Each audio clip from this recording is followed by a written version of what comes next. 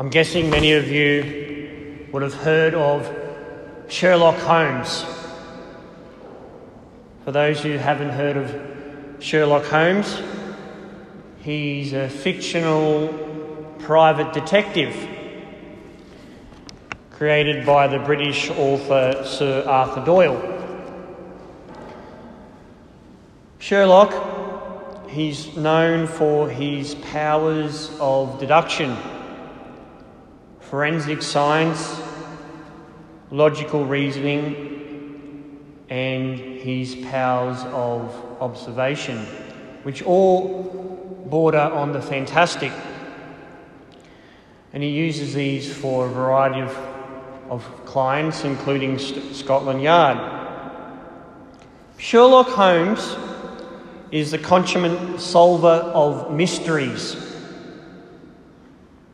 Of course, there are many more modern Sherlock Holmes types on TV shows. Many of you might watch them. CSI, Criminal Minds, Law and Order, and the list goes on. All of these shows focus on solving mysteries in a certain way. I'd like to put forward that these shows, and many like them, maybe even subconsciously, have influenced how it is we see and understand mystery. In these shows, and I'd argue that it's broader than just these shows, we think of mystery as something that is solvable, like something like a maths equation. If we work hard enough at it, the mystery that is, we'll eventually solve it. Well, mystery in a biblical sense is very, very different to this. Mystery in the Bible isn't something that's solvable. It's not a puzzle, something we humans have to use our initiative, our intellect, our nous in order to figure out. Rather, mystery in the Bible can only be known through revelation. That is, God's revelation, because God reveals it to us. The Greek word that the English word mystery is derived from is mysterion. This word, mysterion, is how Jesus describes the kingdom of heaven, which is at the heart of today's gospel. Interestingly enough, the word mysterion is derived from the Greek word moio, which means to shut the mouth. This means God does the talking and we do the listening when it comes to mysteries in the Bible. The mysterious nature of the kingdom of heaven is very evident in the similes that the Lord uses in today's gospel to describe the kingdom's reality. The kingdom of heaven is like a treasure in a field, like a merchant looking for fine pearls. It's like a dragnet cast into the sea, which brings in a haul of all kinds. In other words, the kingdom of heaven is mysterious. We can't pigeonhole it or solve it, but rather God describes it to us. He reveals it to us. He offers it to us.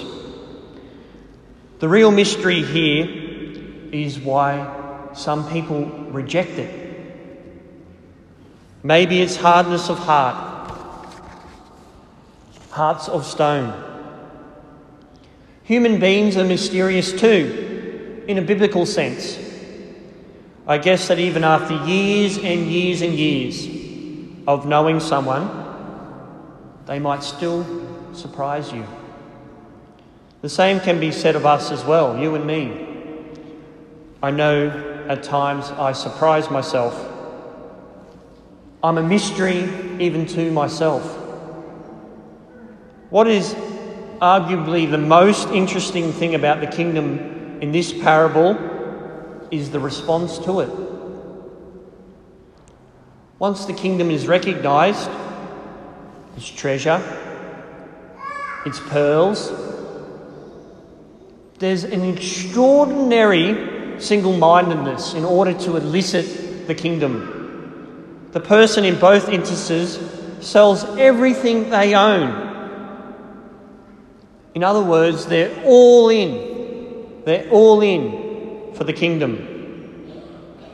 Once something of the mystery of the kingdom of God, the kingdom of heaven, is revealed, their whole life is radically altered. The revelation completely reorients their life. It can never be the same again.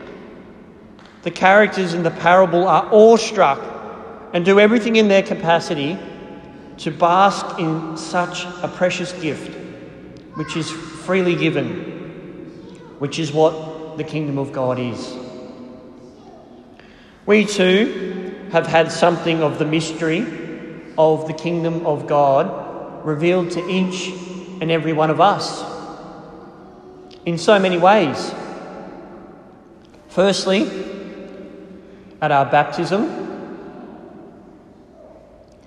we have many young ones preparing for the beautiful sacrament of confirmation, and something of the kingdom of God will be revealed to them in their confirmation.